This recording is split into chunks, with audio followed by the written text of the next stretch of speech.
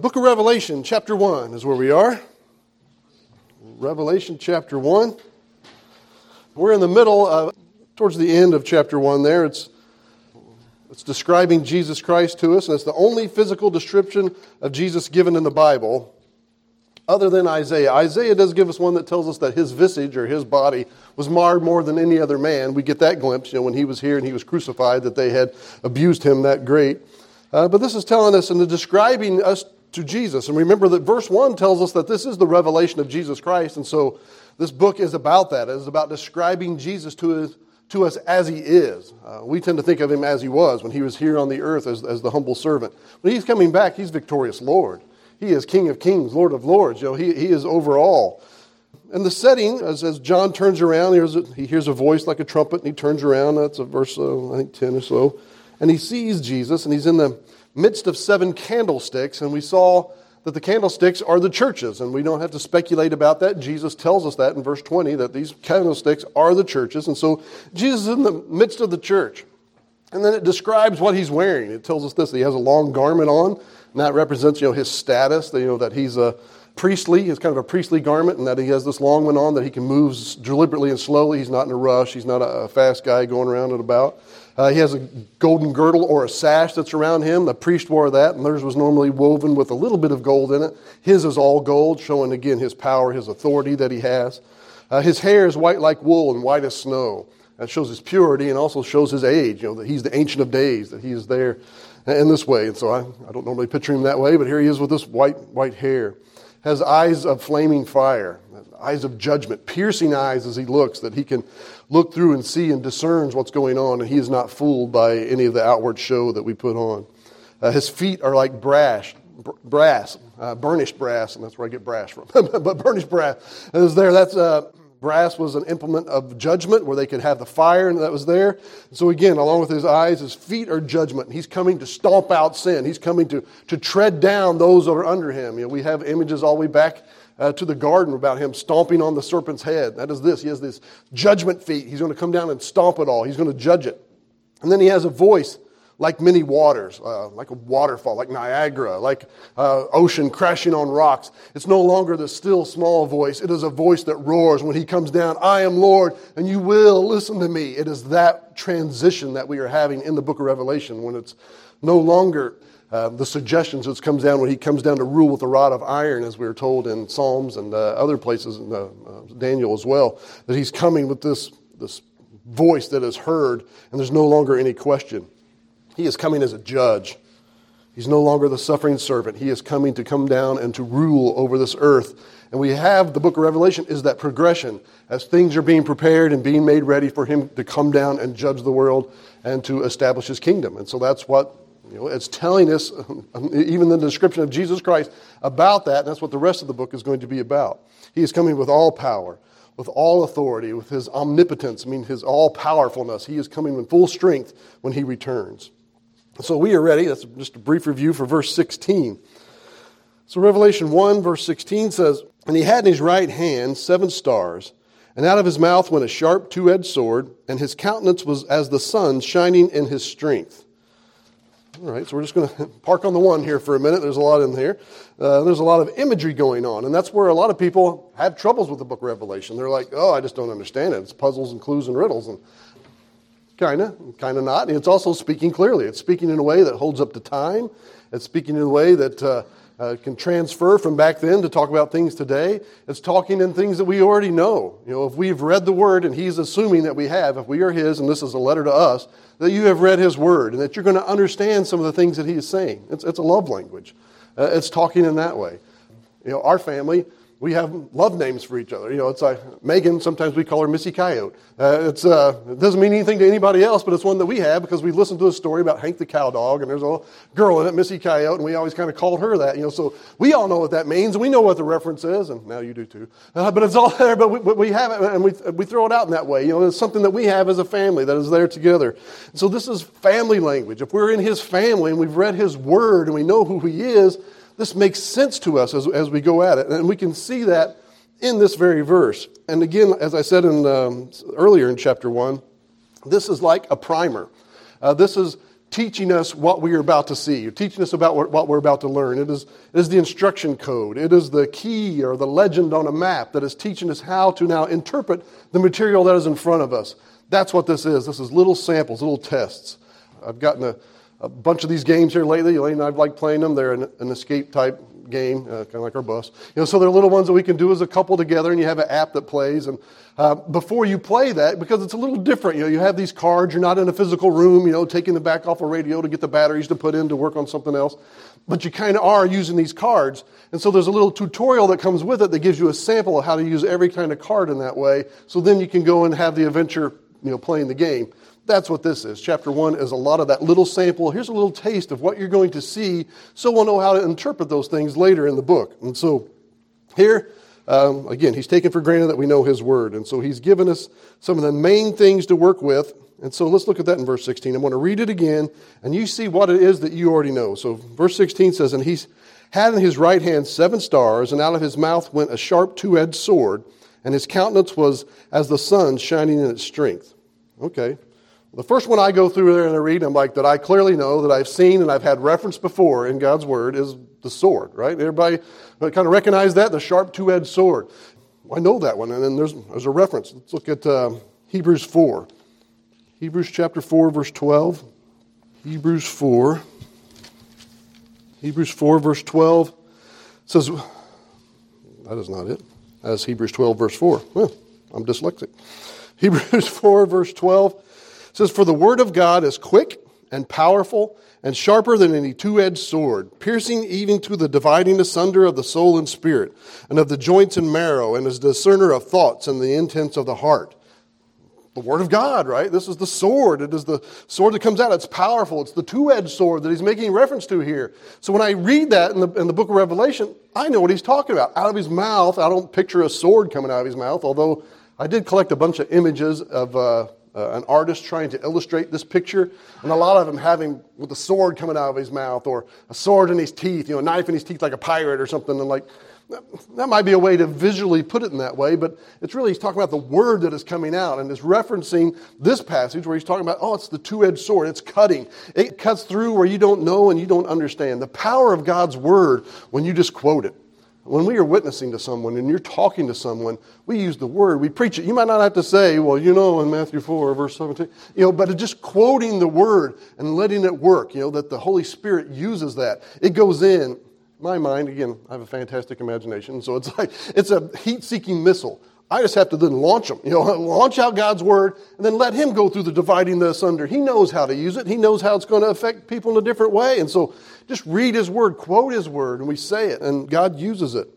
Another reference is in Ephesians 6, when it's talking about the full armor of God. We're supposed to put it on. It talks about the helmet and the breastplate and all those defense things that we have. The shoes, prodded with the preparation of the gospel of peace, and the belt of truth. We have all that. But the one weapon we have is the sword, right, which is the word of God. And so the sword of the Spirit, which is the word of God. And so we understand the reference when we see it here in Revelation 1, that he has this sharp 2-edged sword.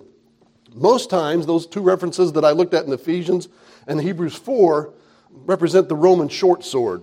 I meant to bring one. I've got one in my office. I play with it all the time. All the kids play with it. When we're in there, it's not sharp. It's a dull 2-edged sword because kids and I play with it. But it is there. It's a little short sword, and it's what made the Roman army as fierce as it was. They trained with it. It was for close quarters. They could hide behind their shield, do damage with it. They were mobile. They were able to be real agile with it in this way. That's what the normal use of the Word of God is, the sword that you and I have. And it's for one-on-one battles. It's when I'm talking to someone one-on-one and I'm using the Scriptures and I'm talking to them. Or even here and now, talking and presenting God's Word. It's that close and personal work in that way, that we're using God's Word. And so it's smaller. Like I said, it's used in there, say, more one-on-one. The one that is referenced in Revelation 1 here is a heavy sword. It gives us the exact one. It's kind of more like javelin in size is the way they describe it. But it's a heavy sword. I would think more like, we tend to think like Conan's, broadsword. It's like this big sword that you can bring down, sharp on 2 edges.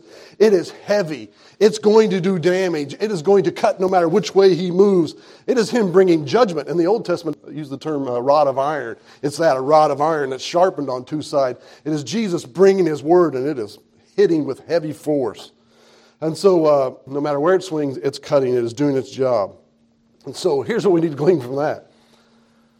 No matter what the public opinion is, no matter what man's law says, no matter what politically correct things would say of today, well, you can't say that. That's not politically correct. No matter what the college teachers have instructed you to say or not to say or to think or not to think. No matter what the experts say, no matter what the tractors think or the doubters want to say, or no matter what the doctors might tell you, or no matter what anybody else has to say, God's word is the one that matters. God's word is the bottom line. God's word is the way in which He's going to judge by, not by the world and its changing ways.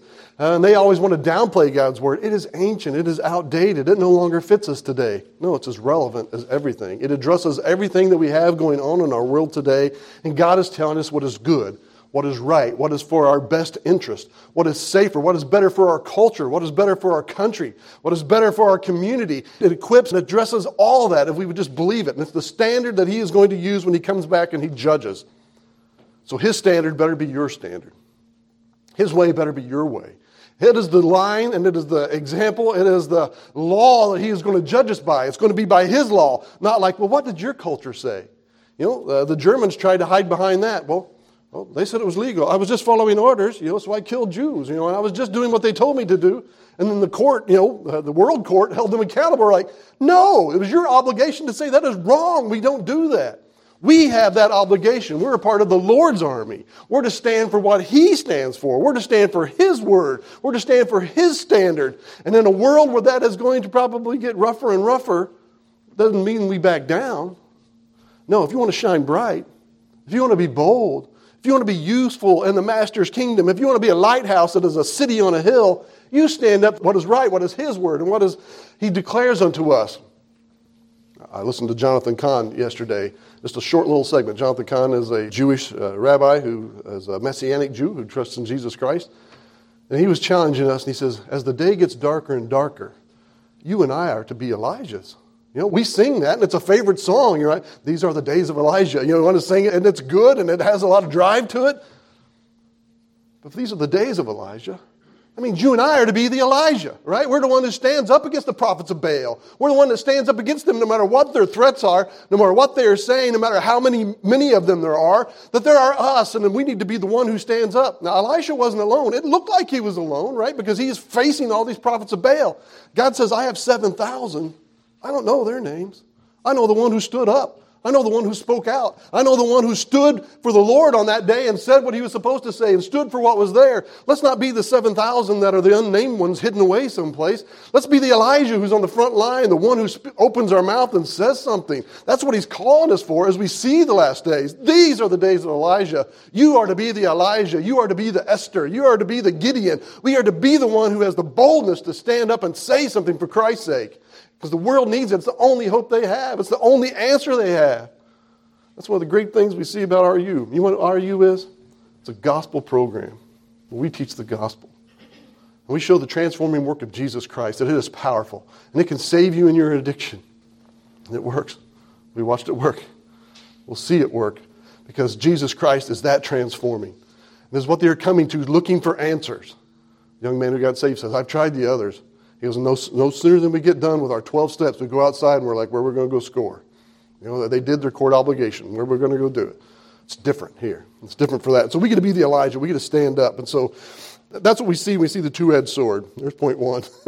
What else do I see? I read verse 16 again. It says, and he had in his right hand even 7 stars, and out of his mouth with that sharp two-edged sword. I understand that. And his countenance was as the sun shineth in his strength. I understand that one too. That Jesus would shine bright. Almost said the song. There's a song out now. I know enough of it that shine bright like a diamond. That's all I know about it. I don't know if it's a good song or bad song, but that's all they say that I understand. But he shines bright. He shines like the sun. He is there. I've seen that before. John has seen that before. If you remember, he did it on a mountain. What was the name of the mountain? Mount of Transfiguration, right? Because Jesus was transfigured. They were up on this mountain. And here's my teaser. Come on Wednesday. We're going to talk about this a little bit more because it was during a certain feast that we were studying on Wednesday, the book of Nehemiah. But he was there, and he was transformed to the point where he was shining bright. And he saw him, so he got that little glimpse of that. And he had to figure, now he sees him in this full glory. It really impacted John because when John starts out his gospel, in the Gospel of John, chapter 1, all he talks about is Jesus being the light, right? Jesus is the light. He is the light unto men. He is the witness. We are to be a witness for that light. Jesus is the true light. He is the light of the world. John came to talk about the light. He was not that light, but he came to expose the light to us. So he goes through talking about Jesus Christ, the light. He is the light. And he's shown like looking at the sun at noon in its strength. That's what it means when it's at high noon and it's out looking at it. How long can you look at the sun and not go blind? Not very long. Little secret, whenever I have to sneeze, I'm real close to a sneeze. If I can get a glimpse of the sun, it usually makes me sneeze. I'm like, thank you, son. Yeah, I don't know, it works for me. Might try it sometime. but don't look too long. But it's there. It's like I had mom and dad that bought me a telescope when I was young, and it came with a sun filter. I don't know why. But don't look at the sun. Here's a filter to looking at the sun. You know what I did? I looked at the sun. Even with this thick black filter on there, you could see the sun, and you could see some of the little flares coming off, and I lost it, or Dad threw it away. I don't know, whichever it was. But I lost that filter after a while. But, to use a telescope, you had to use the spotting scope to find it. Oh, that was like nothing like a magnifying glass of the sun beaming you in the eye. So it's like, it was hot, and there's a few times I've looked at the sun because they told me not to. I'm a rebel. And so you just kind of look at it, and then you blink away, and you see the sun for the rest of the day in your eye. It is bright. The sun is hot. And at noonday, when it's there and it is intense, we don't look at it. It's something, the early thing you tell your kids. I remember our kids looking up, blinking their eyes, like, don't look at that. I know it's pretty, it's neat, but wait till it's on the horizon and it's down and you can see. Or sometimes I really like it in the morning as I head east, that's coming up. It's a really thick cloud. I just look at it and I marvel how round it is. How you can see it through the clouds. It's so white and it's so round. And sometimes when it's down low, you see how big, and just appreciate it in that way. But Jesus Christ is this bright, intense light. It's intense and it's pure. And the only thing you can compare it to is like the noonday sun.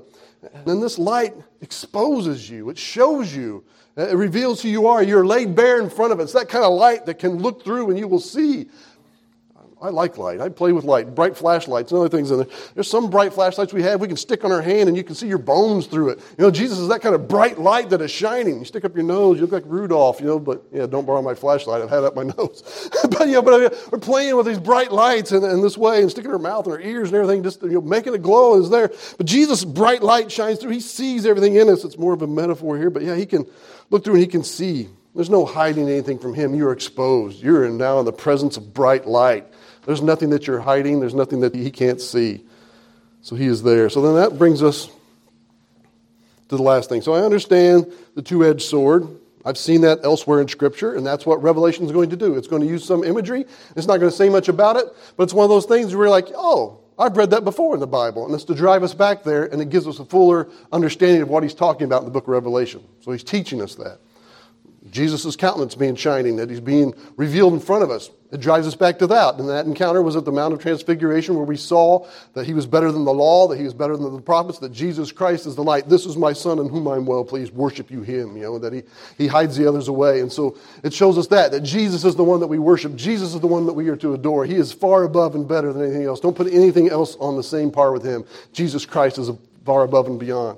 I could even take it back to Moses when he was spent that little time with the Lord, that he would come away shining, that is that kind of effect it's supposed to have on us, that when we're with him, that we're to shine like him. So I understand those two references, and they drive me back to the Bible and makes me think of those things and gives me a fuller picture than just the text that is here. And I had a picture all saved out I was going to show you, kind of using the example of a picture is worth 1,000 years, but I guess the Lord didn't want me to, so I didn't. So, but I showed it to Elaine. She goes, that's stupid. So I didn't. So she spared you all. And so I was thinking, but it's true. A picture is worth 1,000 words. I can take a lot of time to describe something. And that's what this is. It's word pictures. He is telling us, the two-edged sword, go read and get the fuller understanding. Shining bright, go read that and understand fuller what I'm talking about. And so we do that. But then he throws in one that I don't understand. Verse 16, he had in his right hand 7 stars. So I try applying that. I think back, I'm like, stars in the Bible. Bethlehem star, the Christmas star, I think about that one. Does he hold that in his hand? Is there 7 of them? There was only one. That doesn't really fly. I think of Revelation 1, that he makes the stars up there. I can think of Job when he talks about, the Pleiades and Orion's belt, and there's a few other places where stars are mentioned. None of it is not real coherent. It's not real consistent with what's going on. I don't get a real clear picture. And just to plug the podcast again, the last one we did was called Look Up, which was talking about things and events that happen in the sky. So you can go look at that and get a little more detail there. But it's not real clear. As Jesus is holding these, is it showing me that Jesus is so big that he can have other suns in his hand? He's this massive. He is, but there's other verses that clearly say that, that he can measure the universe in the span of his hand type thing. So I don't think that's it. But I don't have to wonder too much. So Revelation kind of teaches me this. If it's one that you don't know and you don't understand and it seems confusing, I'll tell you. And that's what he does. Verse 20 tells us. So verse 20 says, "And the mystery of the 7 stars, which thou sawest in the right hand," so he's going to tell us. I'm going to tell you about the mystery.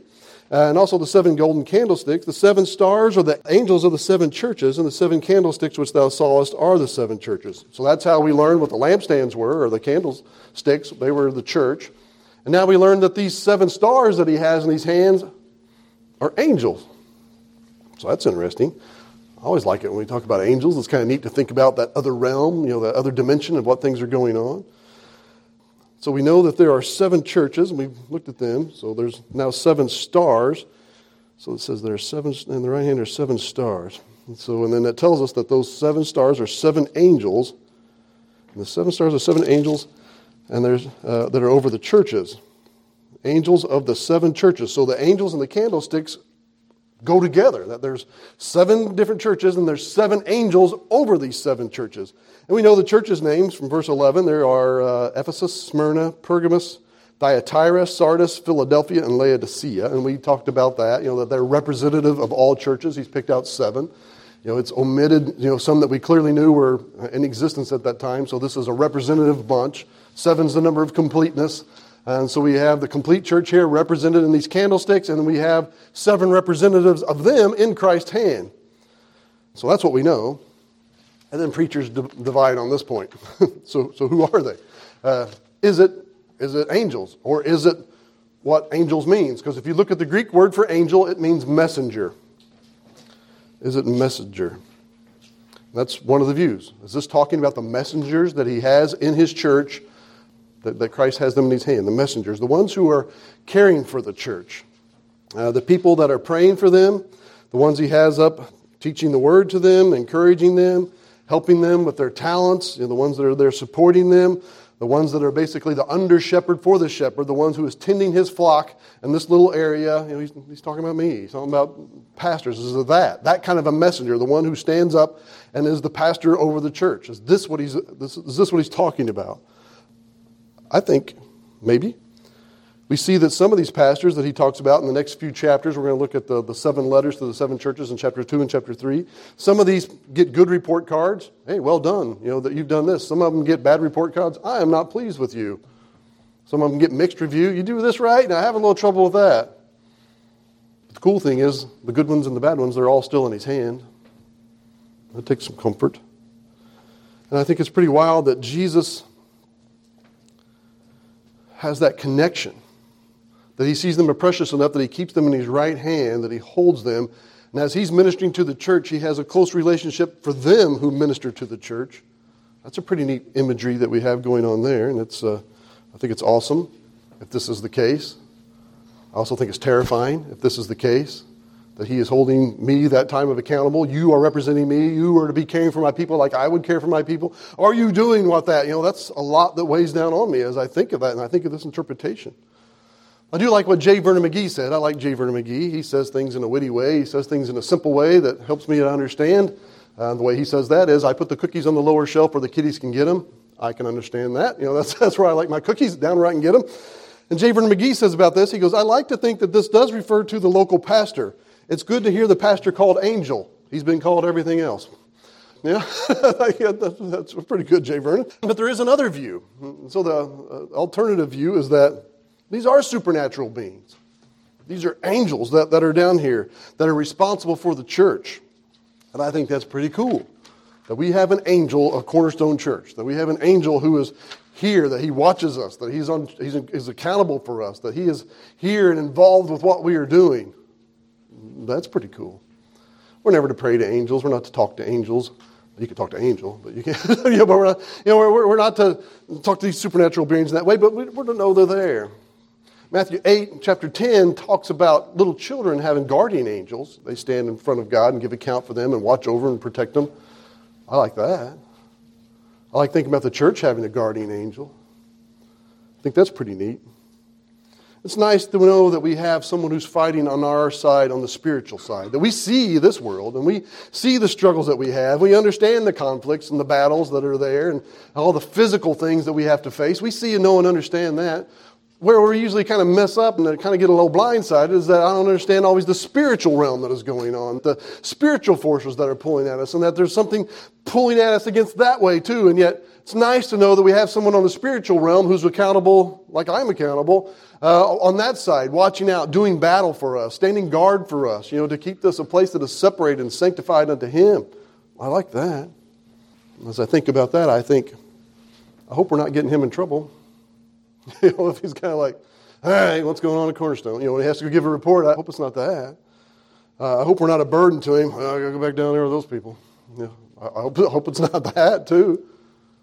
Hope He's not rolling His eyes at me right now. I don't know. I hope He likes us. Hope He understands, our desire is to please.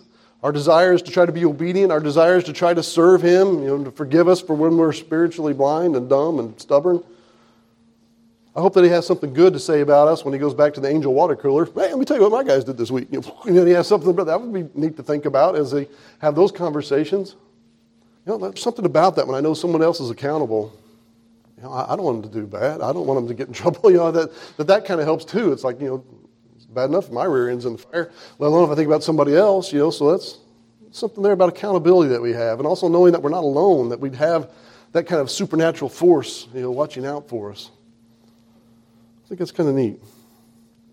A lot of commentators like to pick one or the other. They like to say, well, it's clearly a preacher, or, well, it's clearly an angel. I don't know that I fall in either one of those camps. I think I fall in both. I think it's the preacher. I think he has an angel. I think that God says, I have my people and I have my spiritual beings who are responsible for my people. I like that. Still terrifies me. That in that position that I need to be sensitive to Him. I need to love you like He loves you. I need to show you like He wants to show you. I need to be there for you like He would be there for you. So I ask for your prayers to help me in that endeavor. I try. I also like thinking that we have a supernatural help because I know that's there too. I know it's there anyway, and I know that I think some, us have Him there. And so it's just neat knowing that we're fighting on all realms, that we're not alone, that we're in Christ's hand. And as He moves among the midst of the church, that we're in His hand, and He's taking care of us.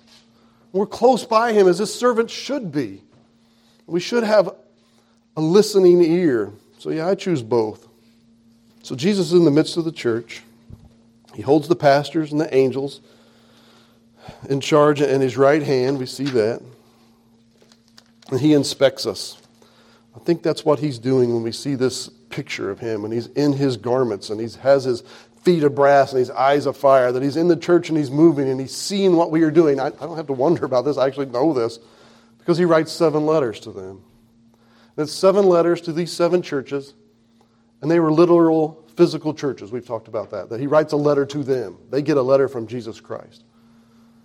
I think it's more than that. And that's why I can take this view here. I think it's also representative. As we know that they represent the 7 churches. They represent the complete church of the church age. And so there's letters and different timelines. And we'll look at that. Ephesus is the first church.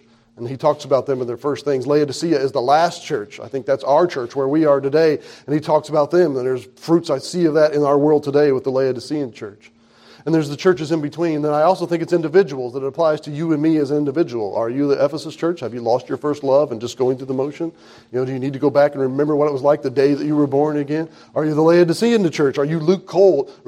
Are you lukewarm? Or you're neither hot nor cold and you're just kind of, don't really care one way or another? That kind of represents our age. And then there's everything in between. There's the Philadelphian church that's on fire and on love and wants to go out and sees the world as an open door to preach the gospel. And there's the other ones that have let the world come in. And the world is influencing them more than the Word is influencing them. And they have all these different things that we're going to look at through that. And it's all applying to all of us in this way. So He's inspecting us. He's in the middle. He's inspecting these stars that He has. The angels, the spiritual angels and the physical ones. What are you doing? Will you convey my message? Are you listening? He's going to write to them directly as well. So he's in the middle and he's seeing how we're doing. And we're going to be like John. And we're going to turn and we're going to stand before him. We're going to see him. And how are we going to react? And I think about John. John knows Jesus. He spent time with him on this earth. He had a position that we've never been in. He walked with him on the roads between town to town. John was there beside him as they went. John had gone out for him, and brought others to come. John had talked with him. He knew the sound of his voice. He knew what it was like when he spoke his name. He knew what it was like when he would tell the stories and do the teaching and have the burning within his heart. He had experienced that as he sat at Jesus' feet. He had ate the bread and the fish that Jesus Christ had taken and made grow so he could feed that 5,000. He'd taken up the baskets full and then stood there with the other ones and like, whoa, wait a minute. He'd been there with that. He'd watched Jesus walk on the water and Peter as he went out. And he'd seen all that. He was an eyewitness to these things. Matter of fact, he even makes that claim that he was an eyewitness to the transforming of the Mount of Transfiguration that he and Peter and James had seen. He'd also seen him raise the dead. When everyone says, it's too late. She's dead. Or, Lord, if you'd only been here, he stinks. It's been 4 days. Watch Lazarus come hopping out. He'd watched that. He'd seen people as they gasped and spoken to Lazarus, whatever it was he had to say about his adventures where he'd been for those 4 days. He'd seen all that. He'd stood at the cross with Mary and watched Jesus Christ die. When Jesus puts him in charge of her, behold your son. John, take care of Mary, as he tells him that. He'd seen the empty tomb. Saw the cloth that was folded that was there. Had met the resurrected Jesus Christ. Talked with him. Heard the instructions that were given them. Went around and preached and taught and did those things that he was supposed to. So he knows Jesus. He's seen Jesus. He knows who he is. But as he turns around and he hears this trumpet blast and he looks at Jesus in the midst of the 7 candlesticks with the 7 stars and his hair and the sash and the feet and the eyes of judgment and the sword and his brightness that comes upon him. How does he respond? Verse 17. When I saw him, I fell at his feet as dead. And he laid his right hand upon me, saying unto me, fear not, I am the first and the last. I am he that liveth and was dead, and behold, I am alive forevermore. Amen. And I have the keys of hell and of death. And then he gives him instructions. So he knew who he was. He had seen him, and it strikes him as dead. When he sees Jesus Christ in his revealed power, in his revealed state, with his glowing and his judgment, and his eyes of fire, it terrifies him that he falls down as a dead man. What's it going to be like when I stand in front of him? What's it going to be like when you stand in front of him? It's overwhelming. The cool thing about our Savior is he's the God of all comfort, right? He puts his hand down and he comforts him. John. I bet he says his name and he knows that. John doesn't even like to think about it. He always usually says the one whom the Lord loves. He's like, I can't believe that he would choose me and let me be part of this. But puts his hand down and comforts him. And he's laid his right hand upon me. Just that little comfort that he gives. He's the God of all comfort. So what will it be like when we stand before him? When we think of John, he spent time with him. He walked with Jesus Christ for those 3 and the third years when he was on the earth. He was with him daily. He was given charge of Mary, like we said. He preached and taught to the early church. He was the last one who died. He's the only one of the disciples that died of a physical, natural death. And he stands in front of Jesus and he falls like a dead man. How will we stand? Will we be ready? Will we be able to withstand it? I know that we'll be struck. I know that we will be overwhelmed. But man, are we obedient? What if you're a disobedient servant standing in front of him? What's that like? What if you're lukewarm in front of him? What if you're fearful and you're afraid of what the world's going to say? What's that going to be like to stand in front of him?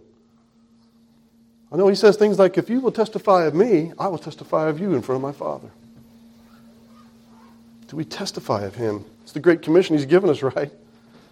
Do we do the Great Commission? Do we share the good news of the gospel of Jesus Christ? Are we sensitive enough to that burden? It should burden us. It should burden us when you have those missed opportunities. That we should be that close that it bothers us. We should meditate on good things, that it would bother us, that it would be there. As I did last week, I challenged you to pray for an encounter. I'd pray for an opportunity to be able to witness, to share. I pray that you did, and I pray that hopefully we stepped up to that and then we had it. And if we didn't, the good thing is about Jesus Christ is that He's a God of second chances. We have this week. We have today. We can begin again. We can start anew. I met a man that was drunk, and I could offer him that. I'm like, yeah, you're drunk. You're in a bad state. You've had a bad day. God can forgive. You can start afresh. You can start anew. I can freely say that because I know that is true. I can offer that because I know that is a legitimate offer. We have that opportunity. Are we fulfilling the Great Commission? Are we reaching out? Are we supporting those who are? Maybe you're like, I'm just not courageous enough. I can't do all these things. You support those who are. He gives us options to be a part of that. Do we profit alongside of that? We have an opportunity to give some gloves. We have an opportunity to help in that way, to pray for our missionaries, to intercede in those ways. We have many ways. We can pray for those in Haiti, as was just brought up to us. We can intercede in those areas as well. But are we ready to stand in front of Him? Are we ready to stand before Him? And He's shining in His brightness on that day. And He's going to be seeing us as we truly are. And there'll be no false face. There'll be no pretending. There'll be no false front. You'll be laying there exposed in front of Him, because I doubt we'll be standing. We'll be laying in front of Him. And His laws will convict us. But we have an opportunity to change. That's why we have these little judgment seats now. We have a time when we'll come before communion. We'll read through that about... We have a time now to judge ourselves. Lest we get that day and we've had a lifetime of all these things in front of us. We have a time now to put ourselves in front of Him. One, if you don't know Him as Savior, trust Him today. What are you waiting for? Jesus Christ is the way, the truth, and the life. There's no man cometh to the Father but by Him. You must repent of your sins and trust in Jesus Christ to save you, or you cannot get there. It is not your good works. It is not your good deeds. It is not how much money you gave. It's not things you've done for Him. It's nothing like that. It's not time and service. It's not houses. It's none of that. Do you have Him as your Savior? Does His life cover your life? Has He stood in the gap for you? Has He taken the punishment for you? Has He been crucified for you? That's what that is. It's Him dying in your place. You repent of your sins and you trust in Him, the finished work of Jesus Christ. Nothing that you have. As Paul said, all the works and the righteous things that I've done, I count them as filthy rags. I count them as dung. It is nothing. So living for Him is not what we are doing for Him. For salvation, it is out of obedience. It is out of appreciation. And so that's why we want to be obedient servants. We want to be ones that are listening to the Master's call, His promptings. We want to hear the still small voice before the river or the waterfall comes and drowns out and says, why didn't you? And so He gives us an opportunity to judge ourselves today. So if you don't know Him as Savior, repent and trust in Him as Savior today. If you do know Him as Savior, what's He saying to you? What are you feeling convicted about today? Has the Lord tugged on any string? Is there anything that you need to work on? Anything you need to do? Anything where you've let Him down? Where you're like, Lord, I need to be faithful. I need to be true. I need not let these other things come between me and you. Lord, I've let other priorities, other things replace you. Lord, I need your strength. I need your help. Come before Him and be honest to get right with Him. We have the opportunity to do so this morning.